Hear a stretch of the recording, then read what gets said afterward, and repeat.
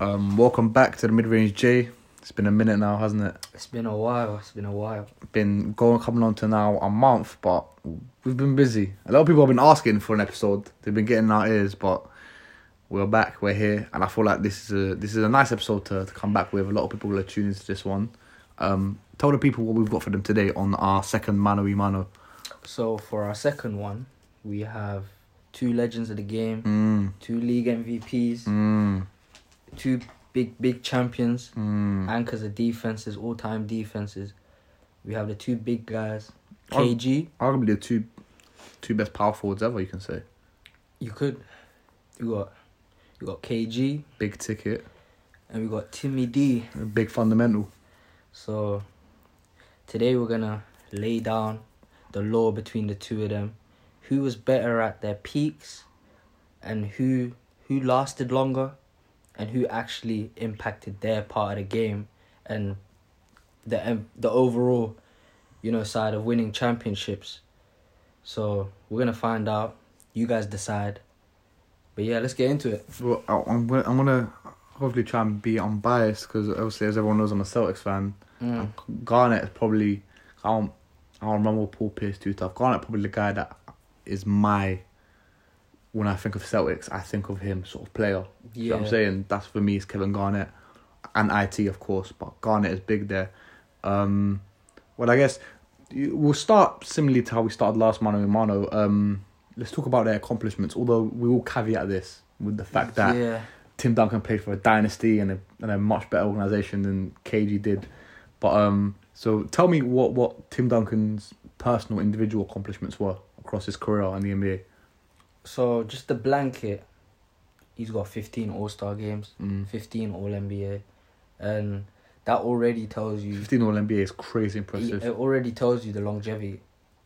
Because you look at today's game and you see just how hard it is and how many people miss out on All-NBA. All-NBA, yeah. And the fact that he's able to maintain that. Granted, maybe the last couple ones for every legend of the game might be a reputational one, which I've started to notice for certain guys, especially 15 All-NBA. Defense too, because as sometimes there's guys who end up getting reputational defensive ones. His defense definitely waned as well when he was older. When he was a bit older, and he might not have been an All-NBA player on the metrics, but he was definitely an All-Star. So undeniably, yeah. Yeah, so it's not like they were just handing him out.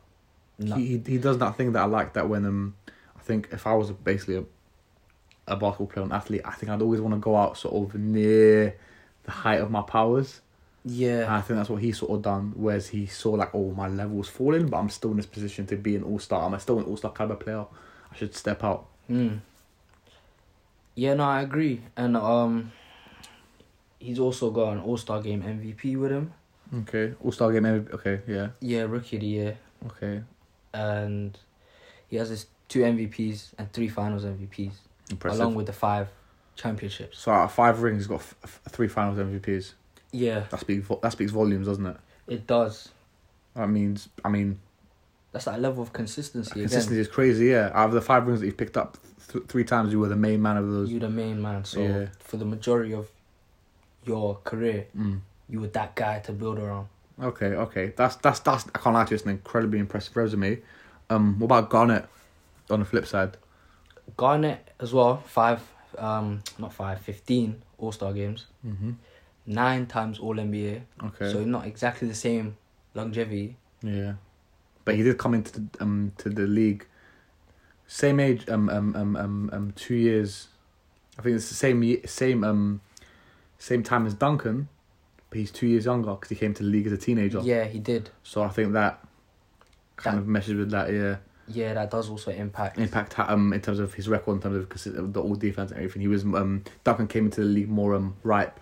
Yeah, that makes sense. Yeah. It also that changes the amount of the career averages as well, because you come in when you're younger, you get less minutes, less touches, everything. Yeah, so you can kind of see the guys who come in younger, their career averages, and they're not going to look as cute as the other guys who they come right after a couple of years of college, or they come in as the main guy, or the Trae Youngs and all them, or even LeBron, because LeBron was young, but he came straight in fresh. And was like, "This is I'm your the man. franchise." Yeah. So KG had to kind of work his way up, and he's got a nine-time All NBA, 12 times All Defense, Defensive Player of the Year, another All-Star Game MVP, and he's only got 1 ring and 1 MVP. And I say only because the skill set and the talent that this guy possessed, for him to only have 1 ring is kind of is a travesty in itself. So okay, so you say that. So I'm gonna ask a question that leads on to you talking further about that. So I think the casual maybe would ask, all right, we've read both of their accomplishments. Why are you comparing the two? If that makes sense, because on paper his ones outweigh them. But why do you think it's a travesty that he doesn't have more? And why do you think that we can fairly say Garnett can be comparable to Tim Duncan, despite Tim Duncan having 3 more Finals MVPs than him, an MVP more than him, and 4 more rings than him? The reason why I say this is because in terms of skill set and ability, KG is a more versatile scorer, a more versatile defender. He's a more scalable defender and more scalable offensive player into today's game. So when you look at compare the two players, right? Offensively, KG's skill set actually is better than Tim Duncan's on both sides. In terms of more translatable to today's game. But also more versatile in terms of it's more diverse. Okay. And the argument is there that you could say he's a better scorer, perhaps not in volume, but in terms of skill set. Like, he can score in more ways. Than Tim Duncan? Yeah, in way more ways. Now, okay, it would be fair to say then that even though he can score more ways than Tim Duncan is incredibly more efficient than him as a scorer in terms of getting to his spots and making it go off from his spots. Do you not think that makes Tim Duncan the better scorer? Which I think, in my opinion at least, he is the better scorer out of the two. The way I look at it, right, it's like 2 sides of the coin, where you could say someone's a better scorer just based off of the numbers, like if they just score more. Or you could say another person's a better scorer based on the context that this guy can score in more ways. In more ways. So then he's better at scoring because he can do it any way, right? Okay, yeah. Where one guy might be limited to just scoring in one way. Okay. Which is why when you ask the general person, like, who's the best scorer ever, they always mention, like, the most versatile freaks, like Kobe, KD, you know what I mean? All these guys who could score in so many, rather than Wilt. Okay. So that's just it really comes down to your definition of what's a better scorer. Is it on maybe an eye thing? For example, I'll give you someone who's in the conversation for one of the best scorers ever. Yeah. He's got a very, I wouldn't say limited game. I wouldn't definitely not say that offensively. I would say a very predictable but unstoppable sort of offensive game, and that's Carmelo Anthony in the mid-range, long twos. Yeah. The sort of thing where he even got to Houston, and he couldn't kind of snap out of his rhythm to fall into what the team was doing, the post up. So in that situation, I'm asking you that is because Carmelo Anthony has, instead of diversifying his arsenal, he's sharpened his specific spears. Does that make him a worse scorer? Because that's what I'm thinking. I'm thinking KG, for example, his mid-range was unbelievable for a man of his size, and it was bar, and it was incredible. But Tim Duncan, if you got in a post, if you got in a hook shot, do you know what I'm trying to say to you? Yeah, I get what you're saying. Is it because just because I can do it more ways than one? Would you rather take a man who goes 9 of 12 on the same kind of shot, or a man who goes 7 of 13, 6 of 13, but those 6 and 7 came in different fashion? Do you get what I'm trying to say to you? It depends on the context, right? I would take that second player, the more skilled player, if you... The thing is, right, historically, the guy who can just score in one way shouldn't scale up to being a winning player, because it's easier to defend against him. Okay. So... Okay. If you set up right against that guy, you should be able to stop him. Okay. You should be able to neutralize him. Okay. Whereas the other guy, if I'm a coach or a GM and I have the more skilled player, it's easier. My job is easier to maximize him. offensively. Yeah. Now, here comes the other side of the coin, which is the travesty part. To me, the Minnesota Timberwolves, arguably the worst ran franchise in the league, they didn't build around him correctly. Yeah. So what you have with KG is you have a few stretches or multiple stretches of years where in the playoffs he kind of gets exposed because he's that focal point of the offense. Okay. And they didn't really build around him correctly. Fair enough. Fair enough. So if you look at him on the eye test in the regular season, it looks like he's kind of a regular season player. But then he goes to the Celtics and he looks like a completely different player. Not because he's being forced to do something in the playoffs that's not necessarily the strength of his game or the apex of his game. Exactly. Well, I think this is an interesting point to when I asked earlier on why we're comparing the two. I think the obvious answer is the supporting cast. Tim Duncan he came into the league and played with David Robertson, who was one of the best centers in the league at the time. To which he played with Tony Parker. Bruce Bowen is one of the best perimeter defenders ever.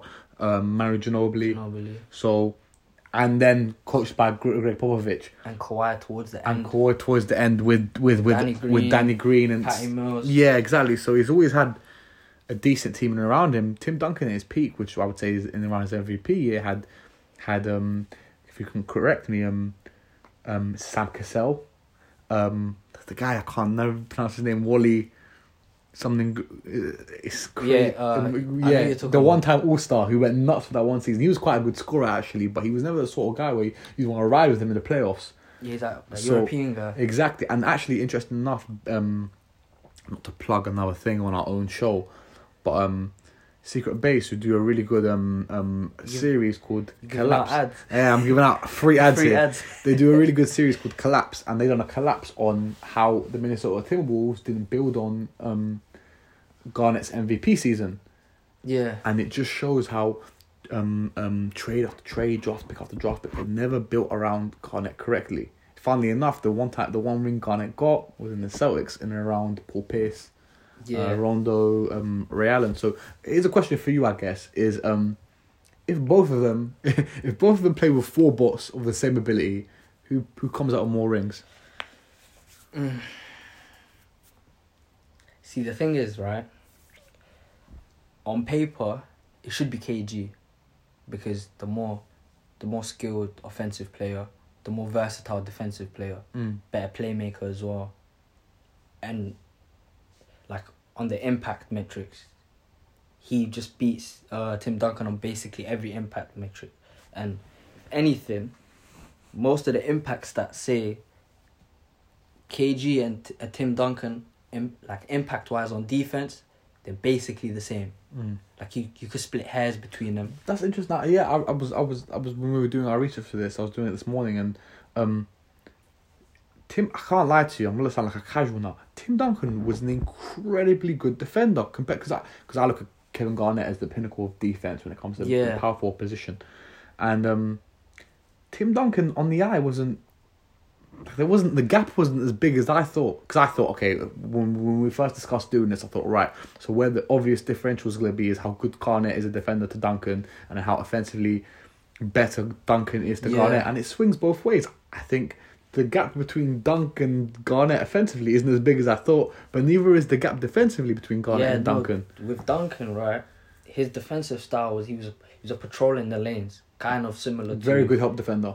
Kind of similar to the way the Utah Jazz use Rudy Gobert. Okay. And funnel everyone to the middle, and he kind of just swats everything up. Yeah. And he was an elite rim protector and shot blocker. He was good he was pretty good in space too. And he wasn't too bad in space as well. For a man of his size, yeah. He wasn't too bad in space. Now, with KG, the thing with KG is KG played on worse defensive teams for the most part of his career. Okay. So, when you're on a worse defensive team, it's like the impact stats, they don't benefit you. They actually diminish you, because you can elevate the offense as much as possible, and the defense as much as possible, but it's the guys who play on elite defensive teams who get the benefit of the doubt on the metrics. On the metrics, yeah. So Tim Duncan's metrics add up, but the fact that KG's are practically the same as him while he's hasn't had the luxury of playing on the San Antonio Spurs should tell you what it would look like if KG was on the Spurs. You're completely right. It's a great point to make because, like I just said, look at the supporting staff that KG had, and then Tim Duncan in David Robertson and Bruce Bowen has arguably two of the top 15, 20 defenders ever, if we're being honest. So in terms of Bruce Bowen was a lockdown defender, perimeter, and then David Robertson at that time was an elite defensive big. Garnett, you know what? I think we should quickly talk before we get into some metrics and maybe what separates them in terms of who is better than what. Let's talk about both their strengths. So let's talk about Garnett first because you're right. It's interesting that you said that the metrics are splitting hairs between the both of them despite their supporting cast. Garnett was an unbelievable defender. I think arguably could make the case to be the best defender ever. What do you think about that? I agree as well. With Kevin Garnett? Yeah, okay. He has the case to be the best defender ever. Okay. Simply because of, I think... Light on his feet, everything. I think... unfazed by any matchup. Yeah, but I think also the intensity and the tenacity that he brings on that side of the ball. Mm. And they call him the octopus because he was just everywhere. Yeah. He'll be at one spot, go to help from the other side, and then protect the rim. And he could guard two men at once in a clever scheme system. Yeah, and in a 2v1 where he's the one on transition, I'd be like, yo, Garnett, yeah. Garnett's got you guys. Yeah. Same, yeah. And I think the thing with comparing defenders, I think the way people view like defenders nowadays compared to how defenders used to be viewed in the past, I think defenders like pure shot blockers would be given more of the title of an elite defensive and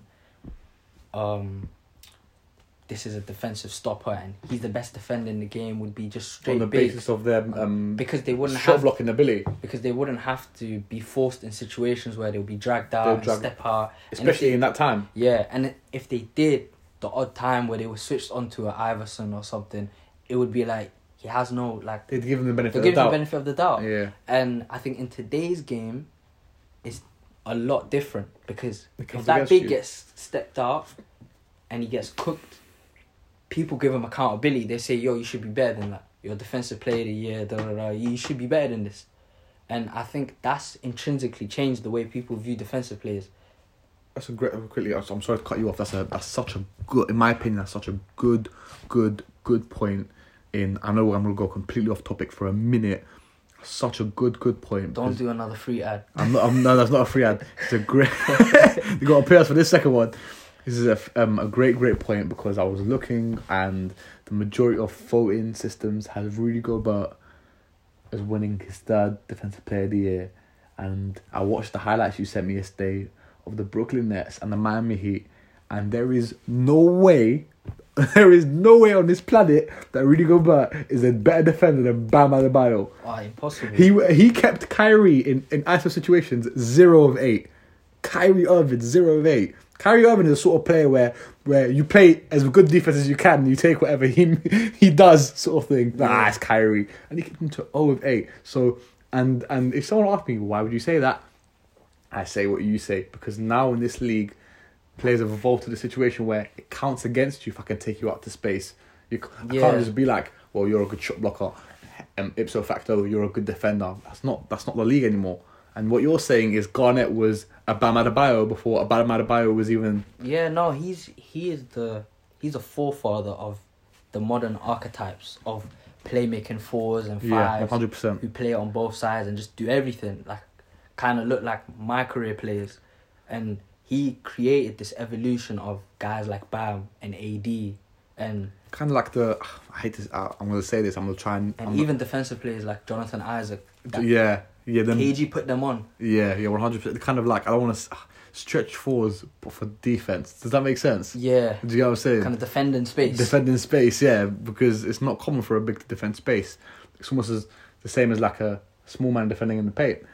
Okay, let's move on to Duncan quickly before we talk about their differences and wrap up, I guess. Duncan's nickname, the Big Fundamental.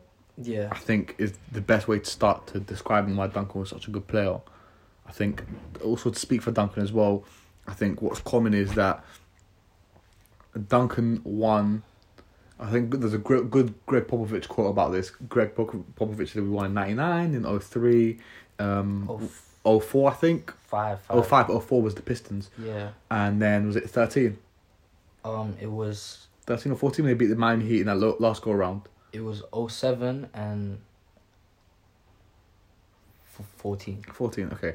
So Popovich puts all those dates out and he says, and the one common denominator was Tim Duncan. And I think that Tim Duncan could play with different players, different systems. He was a basketballer. Is what I'm saying to you. Yeah, no. He was like, oh, this is a perfect basketballer who if you just put him in any sort of system will always give this 8 and 9 out of 10. Who always got to his spot, made his shot, who was unfazed by big moments, who could, like we said, defend a little, not to the same level as Garnett in space, but could defend much better than the average big in space. Good shot, brilliant shot blocker. High IQ player, a better playmaker than people give him credit for as well, in my opinion. Definitely. A very good playmaker. Tim Duncan was a fabulous player. I think Tim Duncan is one of my favourite players ever. What do you have to say on Tim Duncan? I agree. Tim Duncan he's starting to get swept away through the history of time, and he isn't being given his flowers. I think when it comes to Tim Duncan, I think people don't kind of give him his credit at the right junctures of his career, because Tim Duncan's first 10 years was his real peak, because he came in on smoke. Well, he won. Him and David Robinson won the first NBA without Jordan, didn't they? I think so. In Yeah. 99. Yeah. So, but he came in a polished player. He already looked like the next big thing, and he dominated.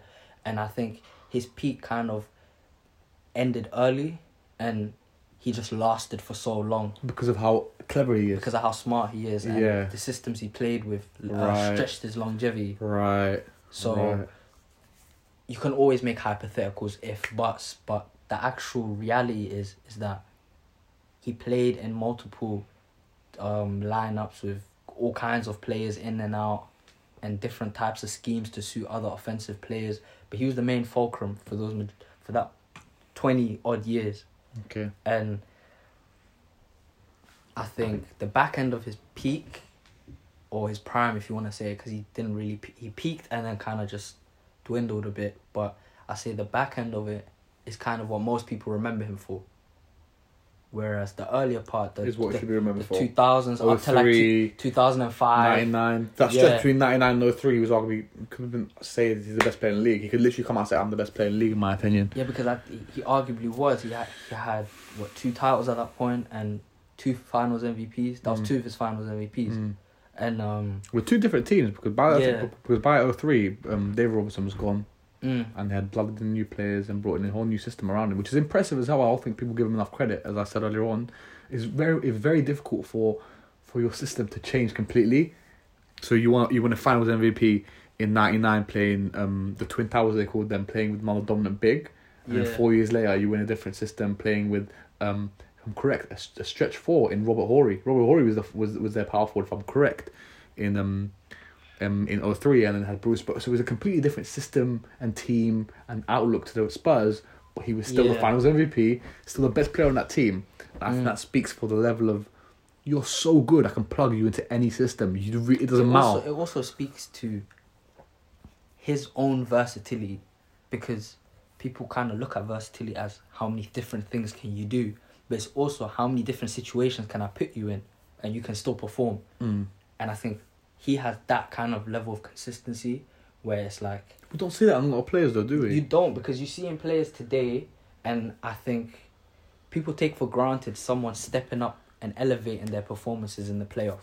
Because you look at star players today, and a lot of them straight away, when they have like a breakout year or a player is unproven, the whole asterisk and question mark behind him is, what has he done for me lately?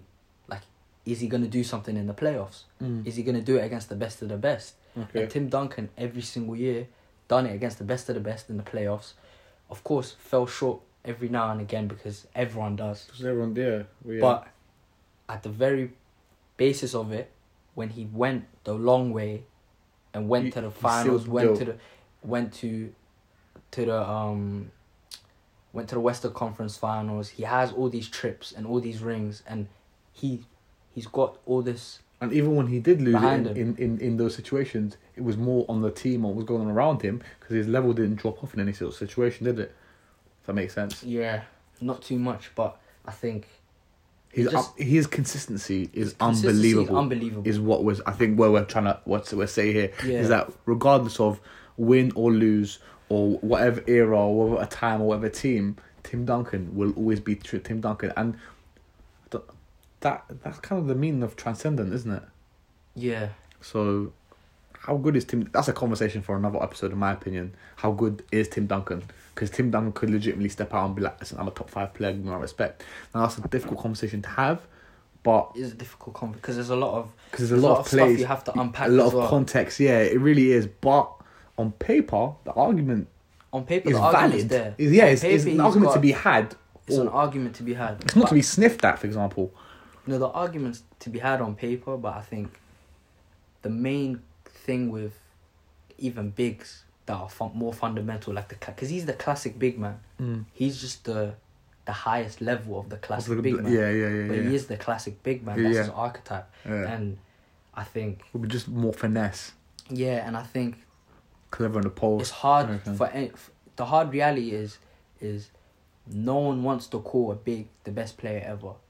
The best Yeah. player ever is a wing or a guard. That's what that's the state of the NBA fandom today. Same happens to same thing goes against Kareem. Yeah. Goes against Shaq. Until there's like another, because what Jordan and Magic and Bird did to the league is they shifted the way people view, like What the best player on the what the team best should be. player on the team should be. Yeah. Because from away from being the big and the guy who kind of just, he's the big guy, just feed him, let him eat. It went to, even it started with Julius Erving, the wing player who is athletic, finesse, could do everything. Well, could he defend. was one of Michael Jordan's biggest. Yeah, he was Michael Jordan before Michael Jordan. Yeah, Michael Jordan loved him when he was young. He was one of Michael Jordan's idols, Julius Erving. And that's a very, very good statement to make that. Cause I think the common conception is, came Larry, came Jordan, came Kobe, but Dr. J was there. Dr. J was doing the cradle dunks and everything. Yeah, Dr. J and in an era where the paint was packed to fuck. There were Yeah. a million men in the paint, and this guy was dunking in the paint. Yeah, okay, cool. I guess to kind of just ease out this episode, to finish it off in conclusion, we've got 5 minutes or so. I would say, quickly as you can. What would your argument be for Tim Duncan being a better player than Kevin Garnett? Okay, straight away, the first argument for Timmy D being better than KG is, as bluntly as possible, I just elevated my game above yours in the playoffs. I just got better. What I did in the regular season wasn't everything that was on the table. I gave more, right? And KG... So the stakes were higher. Yeah, and when the stakes were higher, I got better. I got better, yeah. And if you compare KG, even statistically, to stronger defenses, his scoring kind of wanes a bit. And that's because, as I said, his skill set was more varied, but his isolation skill and isolation scoring wasn't the same as Tim Duncan's. Tim Duncan could kind of get the ball in the post, get to his spots, and finish, and rise up and just make plays. Whereas KG doesn't have the same natural strength. The handle, I wouldn't say, it's not like Tim Duncan's handle's better, but KG's handle wasn't kind of tight enough for him to create for himself. And because he doesn't have a back down game, not to the same level as Tim Duncan. That's where Tim Duncan was a better player, where Tim offensively. Duncan, a yeah, better was isolation, better. an ISO scorer. And that's where it started to show a bit in the playoffs. Yeah. Because in isolation, KG wasn't as good. Okay, yeah, fair enough, yeah. Which probably shows you why Tim Duncan just reached higher scoring heights. Because Tim Duncan, on top of that, was a better finisher around the basket. Was better in that short kind of, not around the rim, but like 3 to 10 feet range. The restricted zone. Yeah. Sort of, yeah. And he was a lot better in that range. Even You wouldn't want in that area. You wouldn't want to be in that area because it's a bucket. yeah, statistically, like just on the eye test, statistically, 0 to 10 feet, that was Tim Duncan's zone. Zone, yeah. Whereas Space. KG kind of, it just doesn't have the same potency. Okay. Well, I guess then the argument as well is Kevin. So what's the argument for Kevin Garnett being better than Tim Duncan? I guess I'll make this argument that Kevin Garnett's a better player than Tim Duncan is. I'm gonna go through the easy route. It's a pick me route, I guess. Is that Kevin Garnett never played with the level of players that Tim Duncan played with, was a better defender, made a team that had no right being a top 10 defense, and it's multiple times, and you can see I think they were top 5 actually. They weren't even top 10. If they're top 5, that's ridiculous because there ain't no way a team with Sam Cassell in the backcourt should be a top 5 defense. On top of it, when you joined the Boston Celtics, a team where I think in those 2-3 years would probably say, "Oh, that's a team that can match Duncan's." Yeah. He got a ring and he got the ring and he looked at the piece that he kind of looked like Duncan a little bit, where his scoring and his output was changed. It was minimal, but whatever system they ran, whatever sort of thing they played around him, Yeah. he looked consistent to a level where you can, whatever happens, we've got Garnett going on.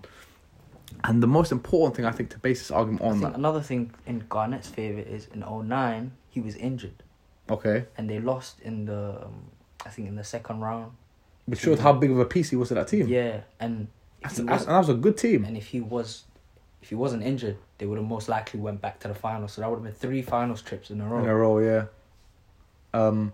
Yeah, so that's that. And I guess also another thing that you could argue for Garnett is on the tape, when the two match up, Garnett tends to get the better of Tim Duncan. Maybe not on points and numerically, but yeah, Garnett always seems to have KG is a better matchup, like stylistically to Tim Duncan than Tim Duncan is to Kevin Garnett. Yeah. Most definitely. But I think impact wise, elevating a team to, like, I think raising the floor of a team, I think KG's better at raising the floor of a team. Okay. But I think when it comes to like pushing that raising ceiling, their own floor on their own a bit ceiling in terms of adding that pushing that ceiling, that last little push. That's Duncan. Okay. Whereas this is where the unfortunate part of KG comes in, is that KG had a case to be arguably a better ceiling raiser as well. Because on the Celtics, that was when he was pushing that ceiling. That ceiling, exactly what I'm saying. So in a situation where you saw the supporting cast similar to Duncan's, he was pushing the ceiling as good as Tim Duncan was. Yeah, because it was 2 finals trips out of 3 years where they were really in the peak of their powers, and then after that, Ray Allen left, and the team wasn't the same anymore. Yeah. But yeah, I think Ray Allen left in 2011, 12. So yeah, really it was about 4 years in the postseason with full health. Yeah. So it's like you didn't really get to see him pushing that ceiling for too long, whereas Tim Duncan's entire career pretty much was pushing that ceiling because he had guys around him. Well, that's. I guess we're gonna sign off now quickly, but I think that's the thing I want to finish on that you said there. I think it's a nice way to finish on, and it's kind of like pick your poison. Kevin Garnett was the better at raising the floor and lifting. Like you keep saying, raising. He's more scalable, really. In terms of his output, and Tim Easier Duncan to build around. Yeah, and then Tim Duncan was in the critical situations consistently the man that you went to, and never. You see he doesn't have one, but I think a lot of superstars you can point to after, but that's when you. Yeah. LeBron with Dallas and MJ with the Celtics and Kobe in his first playoff series when he was airballing against. Do you know what I'm saying? You can point to that's when you. I don't think Tim Duncan's ever had that in his career.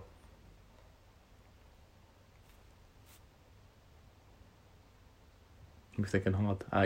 You guys can't. You guys can't see it, but he is genuinely stroking his chin right now. I don't know. And I think that's why it comes back to There might be a few. where you're like, few oh, series. Tim Duncan choked. There might be. Now, choke's a there big is. word because I mean the majority of these guys never didn't choke really, but to lambast them with that stick or that, do you know what I'm trying to say? Yeah. It's an interesting argument to have anyway, and maybe not the argument actually to talk about. But you're right. There isn't that huge blemish, but I think Because we can't another think thing- exactly but I think that another blemish thing that you can't think off the top of your head. But I think that also goes to speak to, not that it's his fault, but it's kind of like how I was saying earlier. If you were to make a top 5 case for him, you'd have to unpack his whole career and really dive into it. Mm. And I don't think Tim Duncan kind of gets the benefit of the doubt because he's one of the like best players that I've ever seen. That he gets all the merits of being an elite player without all the kind of baggage that comes with it. Mm. Because Yeah. I don't really see too many people talking about his failures and his shortcomings too much. Because I know they're there because every all-time player has them. Mm. But it's crazy because no one really talks about them. Yeah. It's a conversation that we could actually have for hours because this is actually a very good conversation to have. We'll go on the ones the what you said again. KG a floor raiser, Tim Duncan raises his level when it comes to that, and I think that's what the argument scared us out to. Which one do you prefer? But we've put across the argument I think quite well enough. This has been the Mid-Range J. We're back. I hope watch out for us. We've got a lot of content coming. I've been with Lead. Coming. This has been It's been Fahad and enjoy yourselves.